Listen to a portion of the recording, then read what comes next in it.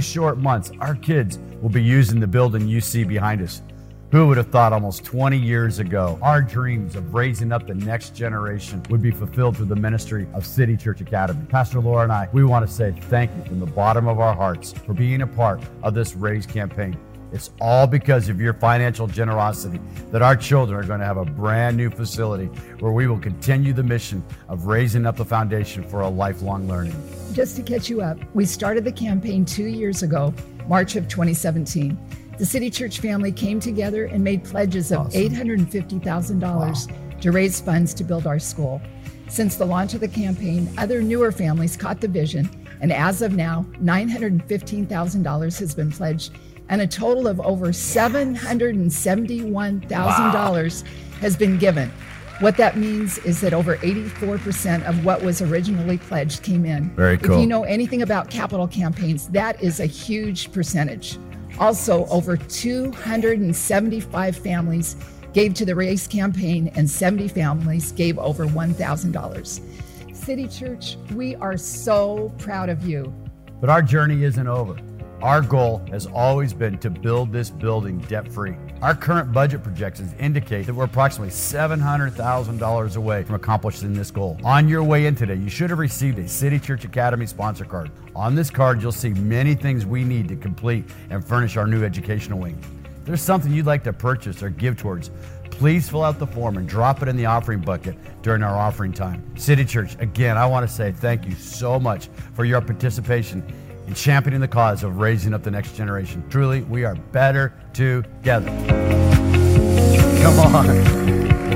Raising up the next generation. If you're here today and this is your first time with us, we just want to take a moment, and I mean this from the bottom of my heart. I want to just say welcome home. We are so honored that you chose today to worship Jesus with us. City Church family, can we give all of our new friends and our new guests a great big hand? Let's just say thank you. Thank you for being with us today. I want to just give you a quick update. It's 299 families, and as of this last week, $802,032.64. Come on, can you give God one more great big hand? Now, if you missed last Sunday was the conclusion of a 2-year campaign where we as a church family said we're going to give to raise funds, to raise a building, to raise up the next generation. And as I mentioned in that video, our task is to build this building debt-free.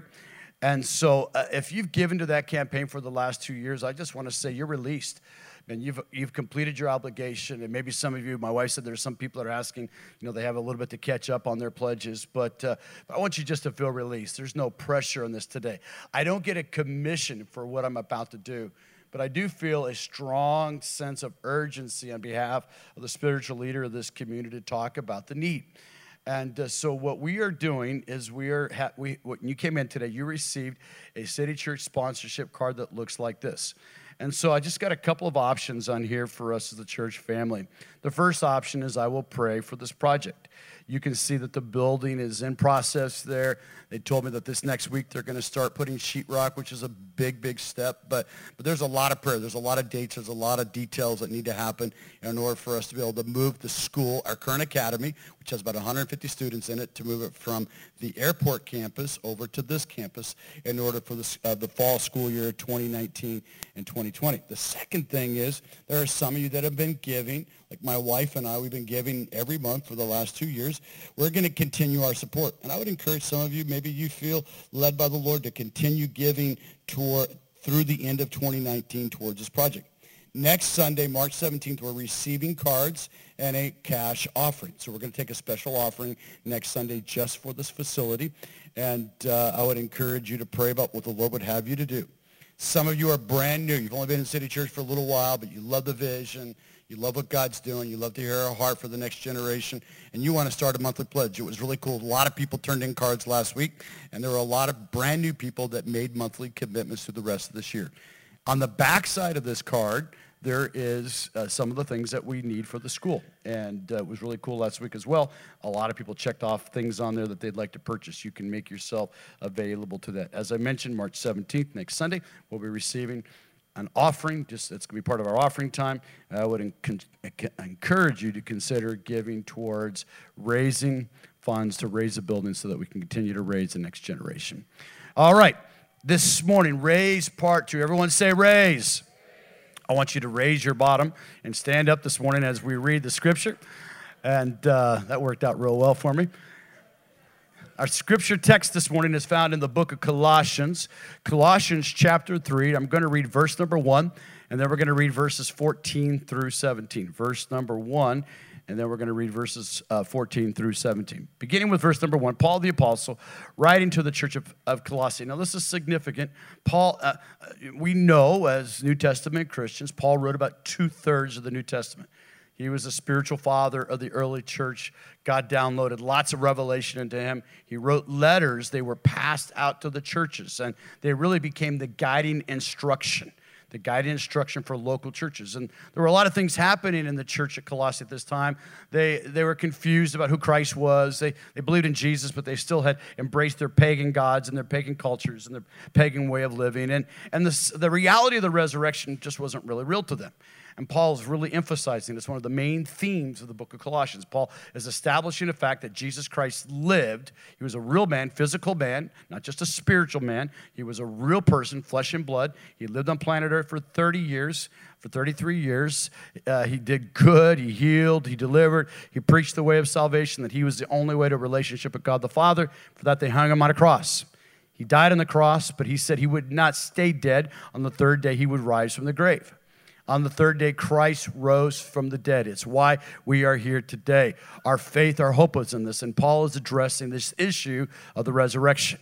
Now, 2,000 years later, we just kind of accepted it, but it wasn't accepted. There was still a lot of controversy about whether or not Christ had physically raised from the dead. So verse number 1, Paul is addressing this issue. And this is what he said. If then you were raised with Christ, the moment you say yes to Jesus, the moment you accept Christ, the reality is the resurrection reality. The physical resurrection of Christ becomes real in you. His spirit now lives in you. That same power that raised Christ from the dead now lives and dwells inside of you. And if that same spirit that raised Christ from the dead, then he says, seek those things which are above, where Christ is sitting at the right hand of God. When you see that term right hand, it represents the authority, the power of God. Christ is seated. He's seated. Yeah, they're one of those. He's sitting. There you go. He's sitting at the right hand of God. All right, so really important. Verse number 14. But above all these things, put on love, which is the bond of perfection. Everyone say, put on. Put on love. And let the peace of God, everyone say, peace of God, rule in your heart, to which you were also called in one body, and be thankful. And let the word of Christ dwell richly in all wisdom, teaching and admonishing one another in psalms and hymns and spiritual songs, singing with grace in your heart to the Lord. And then listen, I love this. And whatever you do in word or deed, do all in the name of the Lord Jesus, giving thanks to God the Father through him. This morning, I want to talk to you on this idea, living as an example for next. Living as an example for next. Father, so grateful today for that sense of your presence, the presence of your resurrected Son, Jesus, in this room. Jesus, you've made yourself real to us. Those of us who said yes to you, Jesus, we're so thankful that we can worship you and sing about you and declare you, but also experience you today. We know that you're alive, and we thank you for that. And Jesus, we ask right now, by the ministry and the work and the power of your Holy Spirit, the same power that raised you from the dead, that in this room you will quicken hearts and minds to be able to hear spiritually. God, not my words, but your words. We need you today. Holy Spirit, we welcome you into this place to do the work that only you can do, so that we will leave this place changed by the authority and the power in Jesus' name. And everyone said, amen, and you may be seated. I read an article this week entitled, What is Wrong with Us People? What is wrong? It was an article in Psychology Today. It was written in June of 2017, and the article talks about some of the challenges that we have as human beings. And it was reconfirmed to me last night that there's something wrong with us as people. I was watching the news, and they were showing this video clip of people throwing American cheese. Come on, you throw that picture. They're throwing American cheese on their baby's face. Now, don't Google it right now. I mean, you can YouTube it. I mean, hundreds of thousands of people, people are doing it, and they're getting all these views. I'm like, are you crazy? Like, and it's like funny, and they're showing the response of little kids while they're throwing cheese on their face. And I just like, man, there's something wrong with people. There's something wrong with our culture. I mean, the fact that we would try to get likes, would like people to like what we're posting by throwing cheese on a poor little baby. I'm like, man, those people are crazy. But the fact is, there is something wrong with the human condition. Philosophers, psychologists, writers, theologians have wrestled with this question for centuries. What is wrong with this people? How can we, as people made in the image of God, who are so intelligent and effective in so many ways, also be so dysfunctional? How can we? The article went on to state, the core of most of our problems is the pervasive human tendency to be excessively self-focused. Self-preoccupation lies at the heart of many, if not most, of life's difficulties. Self-preoccupation. Paul is going to address things that preoccupy us as people that cause brokenness in our life. And we're just going to kind of take a quick little tour through the book of Colossians chapter 3. Look at chapter 3. We're going to look at a couple things that Paul addresses that we tend to be broken in as human beings. The first area that Paul addresses is our area of our broken human sexuality. I want you to look at in verse number 5 with me. I want you to see what Paul addresses. He's addressing our own human brokenness. So he says, so put to death the sinful earthly things lurking.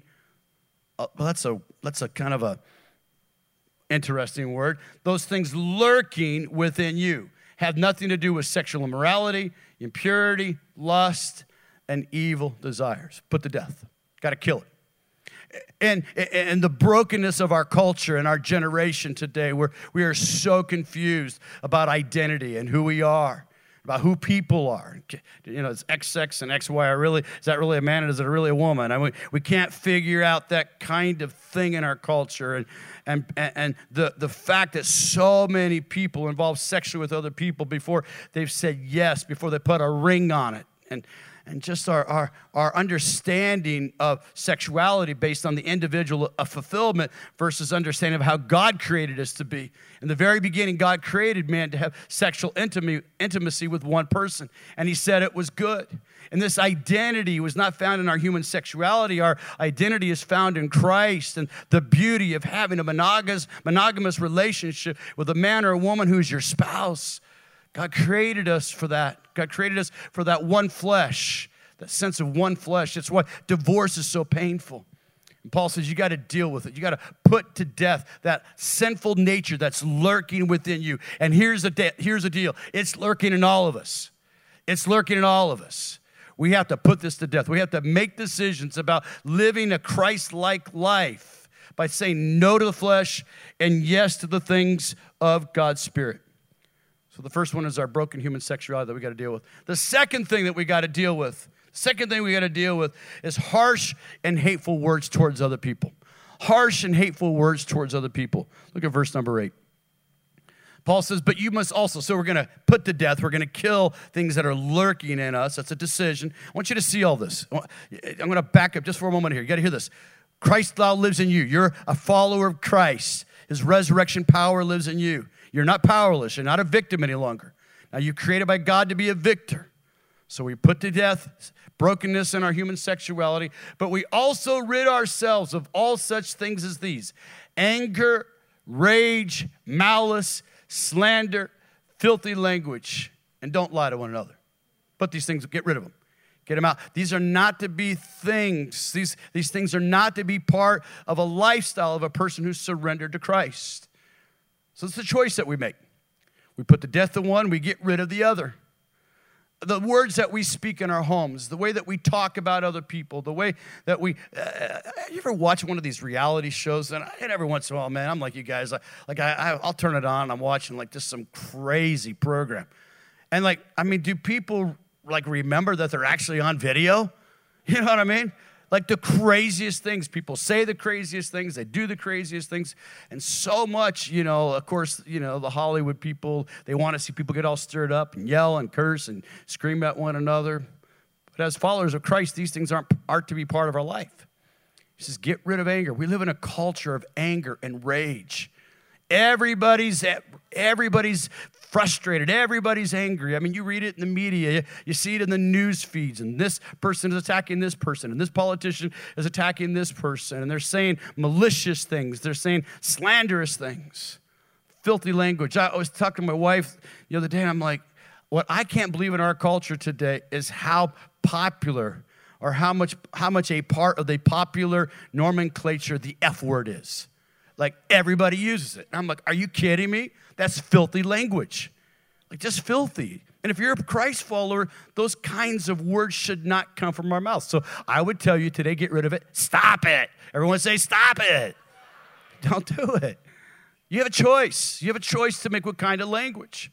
And if you're using that kind of language and you're saying those kinds of things to other people, it means there's something internally wrong in your spirit. You're out of alignment with God's purposes and plans. And then the last area that we got to deal with is a sense of superiority, feeling like we're better than other people, particularly in the area of race, religion, or educational or economic background. Three things. Look at, put the next verse, verse number 11 for me. He says, in this life, it doesn't matter if you are Jew or Gentile. Now, in Paul's day, Jew or Gentile is a big deal. We just got back from Jerusalem again. Man, it's so real, this whole cultural tension between the Jewish people and the Arab people. Circumcised or uncircumcised, barbaric, uncivilized, slave or free. Christ is all that matters. Hear me today. Christ is all that matters. It's not our race today that we find our identity. It's not in our religion today that we find our identity. It's not in our economic status today that we find our identity. It's not in our educational background that we find our identity. Our identity today is found in Christ. He is all that matters because he lives in all of us. Hear me today.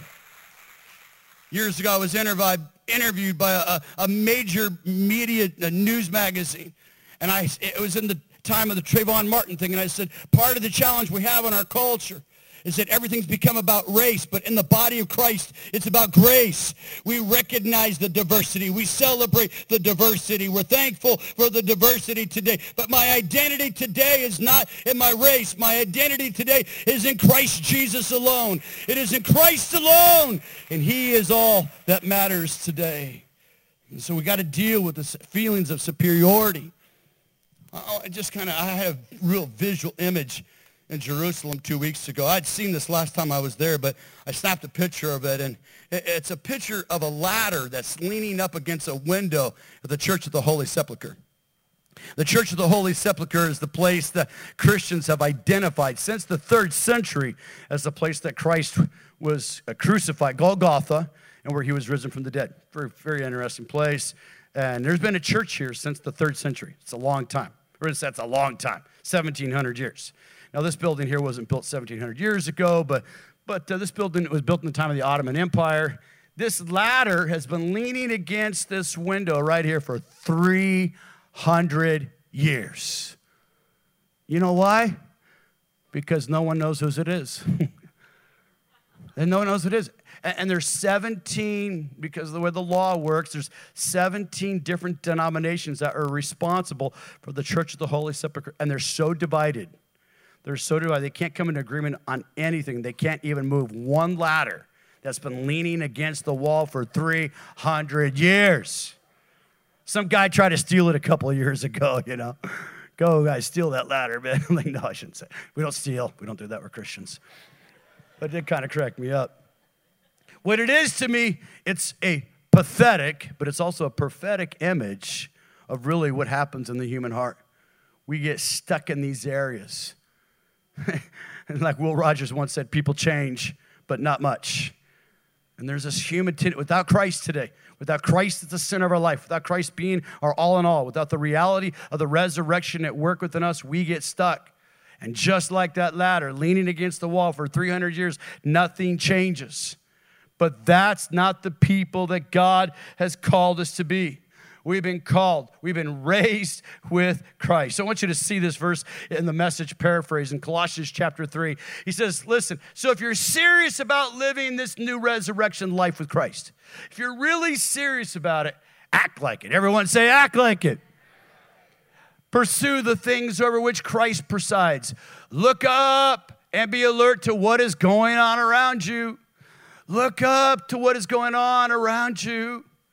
When I was working at a restaurant years ago, my boss had a great big poster in the back that he'd made, and it was these letters, AWIGO.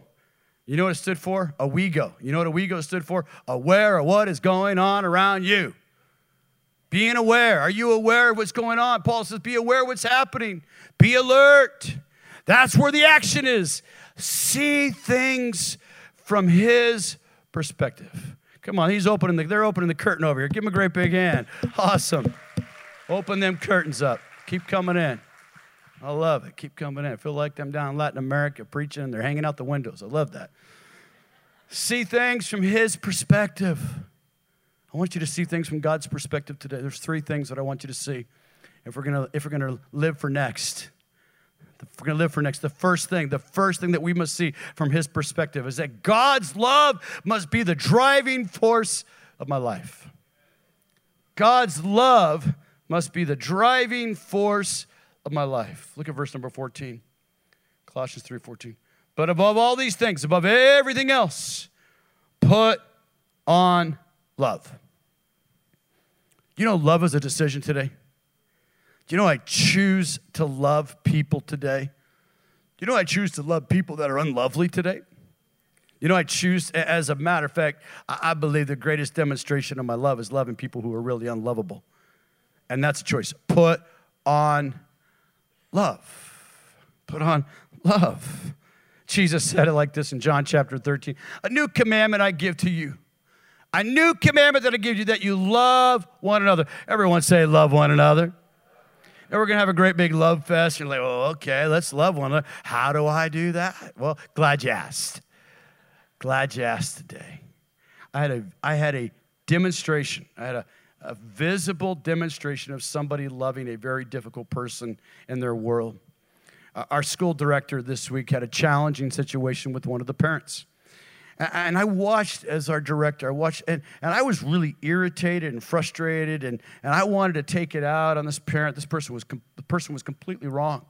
But I watched the way that this director handled this individual, and it was a very difficult situation. And the first thing that our director did is our director gave this person time. The person didn't deserve time. The person shouldn't have been honored with time, but our director took time. Just gave time out of their life and gave it to this individual. And one of the ways that we practically demonstrate love is by giving our time to other people. That's a practical way that we do it. The second thing is that when this person was, going off and saying things and really needed a scolding, the director had every right to use words that were very strong and harsh. They chose not to do that. They chose when that person left them. They didn't slander that individual. They didn't speak evil against that person. They spoke words of blessing. I know because I got the text. I can show you the text. They just blessed. They released God's love to that individual who didn't deserve it. And that was demonstrated in their actions and the way that they responded in that circumstance and the situation with the lady's kids. And I said, that's a really practical demonstration of how we love people. We love people with our time, and even difficult people, we give them our time. We demonstrate it with our words. We're people of blessing. We don't slander, curse, be malicious, speak evil towards people. Actually, we speak blessing. He that would love life and see good days must speak words of blessing, Peter says. We must be people of blessing. Jesus said it like this: bless those who curse you.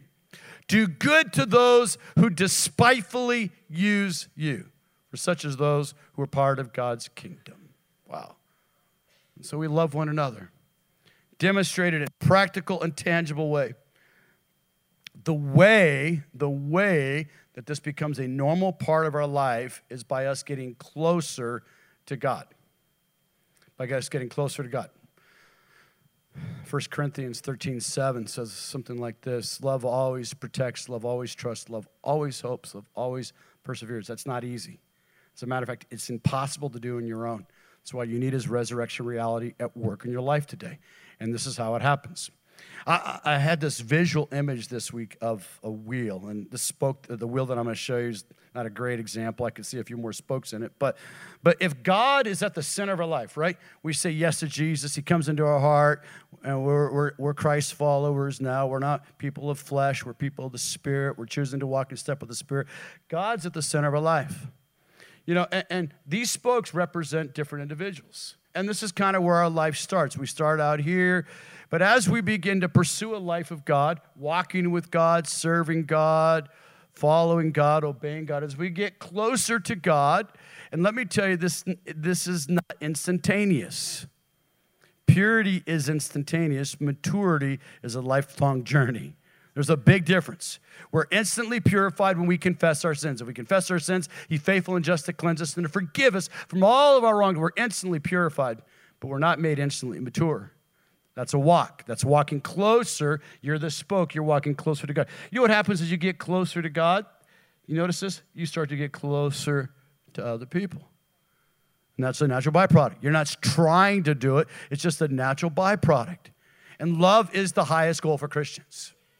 Love is the highest goal. Jesus said, you will know that they are my disciples by their love for one another. The second thing, if we're going to pass this on to next, is that God's peace must become the umpire of our life. God's peace becomes the umpire of our life. I'm going to break this down here. Look at verse number 15 with me. And let the peace of God, everyone say peace of God, rule in your hearts, to which you were also called in one body. Let the peace of God rule in your hearts, to which you were also called in one body, and be thankful. This word peace in the Greek is eirene.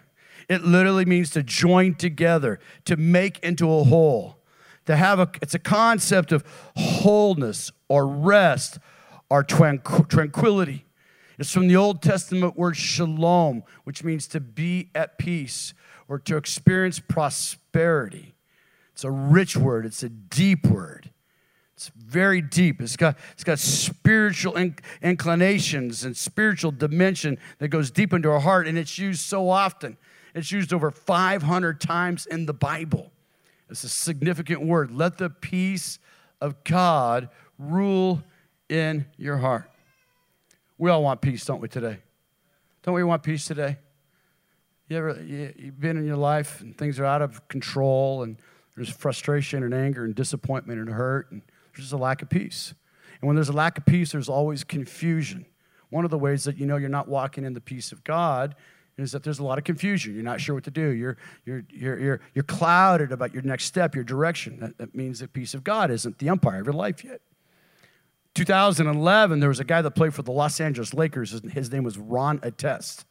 Ron Artest legally changed his name to World Peace. You know that? You believe that? I'm like, oh, cool. His name is Meta, which is it's a Buddhist term. Meta, World Peace. That's his legal name. And it's the clamor of the human condition. We all want peace. We want peace. We desire peace.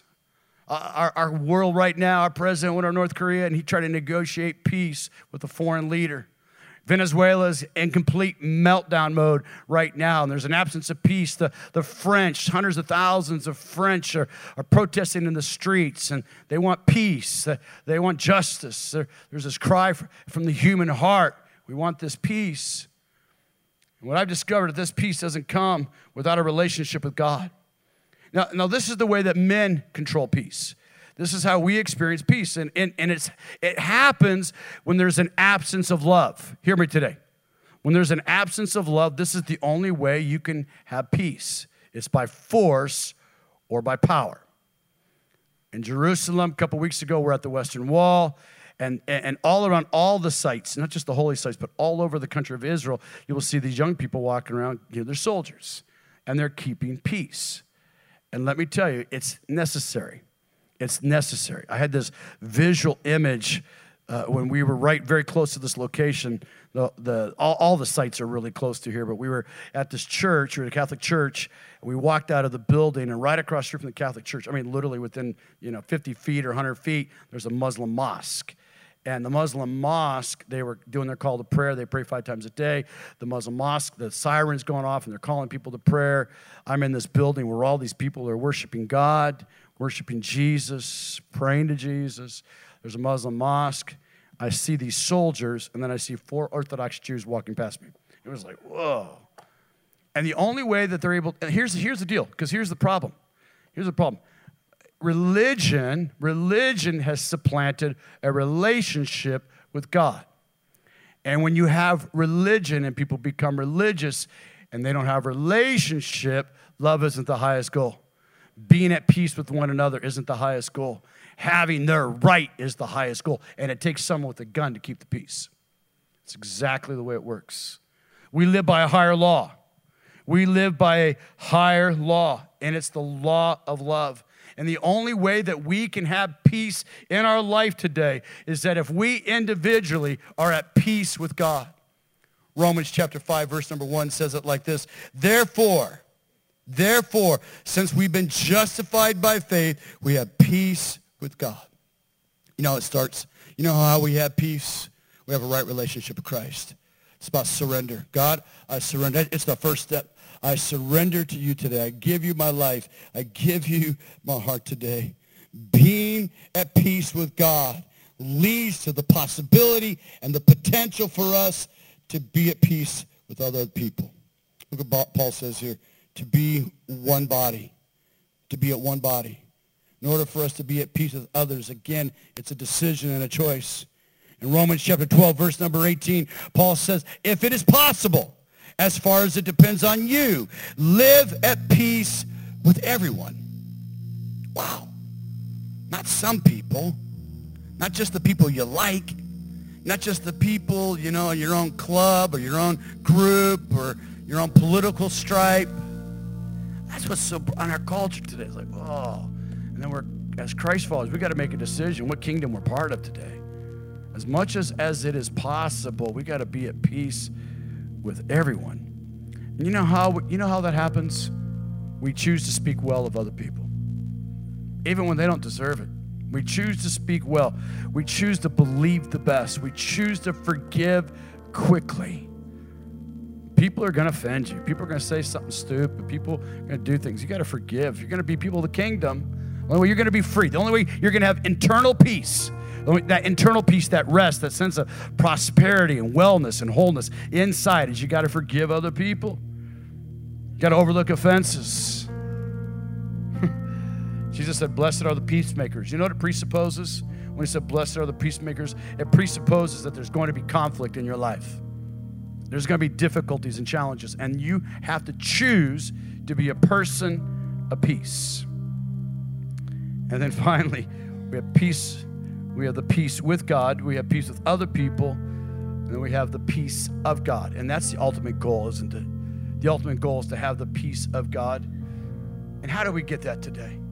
How do we get that sense of wellness and wholeness and rest in our soul? All the world is coming against you. There's trials, there's pressures, there's life, there's junk, there's stuff, there's drama people. I mean, every job that I ever had, there's always someone that's got drama.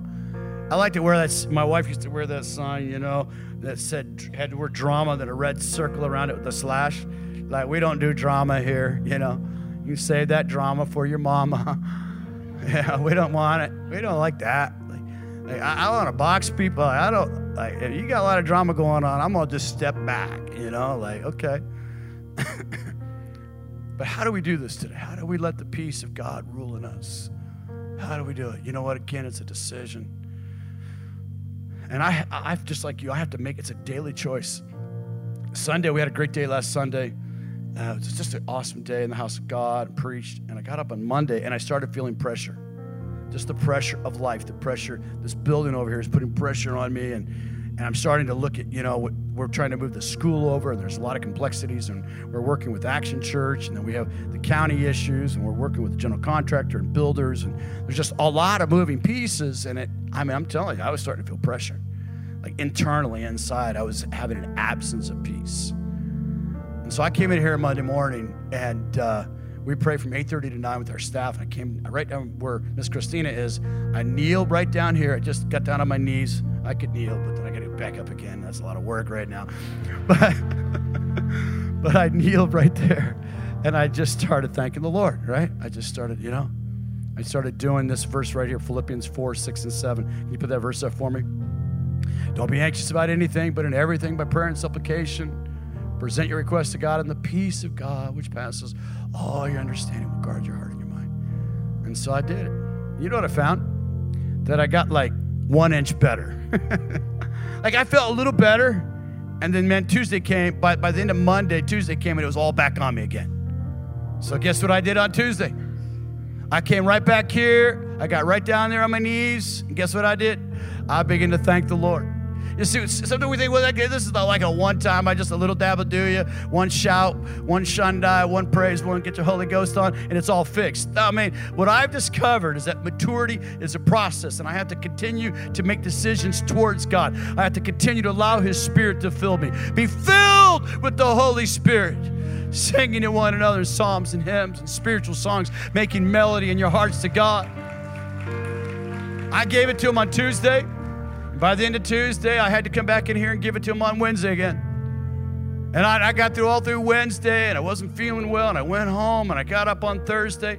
Friday's a coming. Friday, I got down, and I took by Friday, it was lifted. The burden was lifted. The building is God's. I'm saying, Lord, it's all yours. I'm not going to worry about it. I'm going to cast all my cares upon you, for you care for me. And guess what? The peace of God. The peace of God. Then I get a text from Francine, a couple things that we've been really trying to work on, a couple things got breakthrough. I'm like, isn't that amazing? When you finally just give it all to God, He just takes care of it all. Isn't that amazing? When you finally just give it all to Him, okay, God, this is yours, this is yours. I can't fix this. I can't fix it. I just can't. God, but you can. And then the last thing I want you to see is that God's word must become the source of your joy. I'm not going to go down deep on this. I want to respect your time today. But I want you to see verse 16 with me. He says, and let the word of Christ dwell in you richly. Let the word of Christ. Jesus said, heaven and earth will pass away, but my word will abide forever. Man shall not live on bread alone, but every word that proceeds from the mouth of God. The Bible says in the beginning was the Word, and the Word was with God, and the Word was God. Jesus is the Word of life, and He must dwell in you richly. And in order for the Word of Christ to dwell in you, you got to read the Word of God. You got to read the Word of God. You got to make it a priority of your life. The psalmist declared it like this: oh, the joys of those who do not follow the advice of the wicked, or stand around with sinners, or join in with mockers, but they delight in the word or the law of God. Delighting in His word. Making His word the priority of your life. You make His word the priority of your life. You practice His word. You encourage one another in His word. How do we do this? How do we get the word into us? We got to read the word. Everyone say, read the word. We're about 41 days from Resurrection Sunday, and I'm doing a devotion on Lent. And I started it earlier this week, and so I've got 2 devotionals going. I got a 46-day or 47-day Lent calendar, and I'm reading the scriptures every day, an event that led up to the crucifixion of Christ. And I'm thinking about what resurrection means. I'm thinking about, that reality of what Jesus went through, the final stages of His life, the final stages. How did He live, and how did He respond to people? What were His actions? What were people around Him doing? It's been a really, really rich and meaningful time to me. I do my daily Bible read. And my wife and I use this guy's devotion his name's Nicky Gumbel. He pastors in London, England, and he's got a Bible in 1 year. And he has a little devotional. And I have YouVersion. If you have a smartphone, it's really easy to do. I download it, and I read this every day. And what I find is that, not every day I get the same depth and dimension, but by being consistent every day, it allows God to speak to me. It allows God, because in that moment when I'm feeding on God's word, that life, that revelation of who God is through Christ, that reality of Jesus, the word of God becomes real. And when the word of God becomes real, your life becomes changed. Because now you can walk in authority. Now you can walk in his power. Now you can walk in not as a victim, but a victor. Now you can understand that when you speak the word of God, the enemy must listen. Listen, these are not just like little fanciful, wishful things. This is what Jesus did. Jesus spoke the word, and the opposition of his life had to submit and surrender. You are people of spiritual authority. You have the word of Christ dwelling and living richly inside of you. Use it. Speak it. Declare it today. And then the last thing I want you to see this morning, last thing I want you to see is you got to sing it. You got to sing the word of God.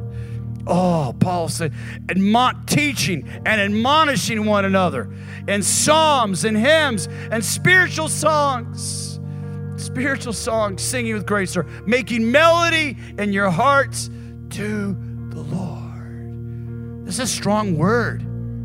This, as a pastor, as a spiritual leader of this local community, this is very strong. Teaching and admonishing. It's like bringing a course of correction, not in a negative way, but in a positive way. A positive affirmation. Listen, this is something that you must do. If you are going to have the peace of God, if you're going to have the love of God dwelling in you, if you're going to have the peace of God dwelling in you, you've got to sing. There's something powerful that happens in the song, in your worship, and in your praise. Notice what he says here. In songs. These were Old Testament psalms. He's talking about the psalms that David wrote. I actually learned how to pray. I learned how to pray, and I learned how to worship by reading the Psalms. I mean, I was a brand new Christian, didn't know anything about it. And my dad told me, well, if you want to really learn how to pray like David prayed, get your Bible and just start praying the Psalms. I remember going up to my church during the day, and I just go up there, and I was working at night at restaurants, and I would just start to pray the Psalms. I would sing the songs. I got a terrible voice, but it sounded good to God. And I sang the songs. And then he says hymns. Now, hymns are interesting because then the biblical concept here is that they were establishing doctrine and teaching by singing certain hymns. And these hymns all were in reference and relationship to Christ. You know, when you sing, isn't that funny how a little catchy tune, like, the other day I was listening and Pharrell came on the radio and that song Happy came on. And you know how I started to feel right away? Happy. Come on. How'd I feel? I feel happy. You're like, happy. That's all I know is happy. I can sing happy. It's just a little tweak, just a little song. Get a song in your heart where you start getting the song of God. And you start singing spiritual songs. Spiritual songs. They have such power in your life. We had a great blight on this nation's history. It's called slavery. To this very day, we are eating the fruit of that evil, wicked institution that was a driving force in this nation. But you know how God always works. What the enemy meant for evil, God always uses it for good. And there's a guy by the name of Frederick Douglass. He was a slave. He was born into slavery, and he escaped. He became a scholar. He was a leader of the abolition movement. He was a leader in the railroad escapes from the south into the north. He was an amazing, brilliant scholar. And he talked about the impact of spiritual songs. We call them Negro spirituals. And he talked about the power of those songs. Songs like Ride On, King Jesus. I'm camping in Canaan's happy land. There is a balm in Gilead. I'm on the rough side of the mountain. And he began to talk about the power of the spiritual songs in the African churches. And he said, listen. He said, this is what happened. He said, we were at times remarkably buoyant, singing hymns and making joyous exclamations. almost as triumph in their tone as if they'd already reached the land of safety and freedom. Let me tell you, when you begin to sing the songs of praise and of victory, spiritual songs making melody, you're singing like you already are free. Thank God Almighty. Thank God Almighty. We're going to be free in Christ, full of His love, full of His peace, allowing the Word of God to dwell richly in us, because we're going to lift our voice and song unto the Lord.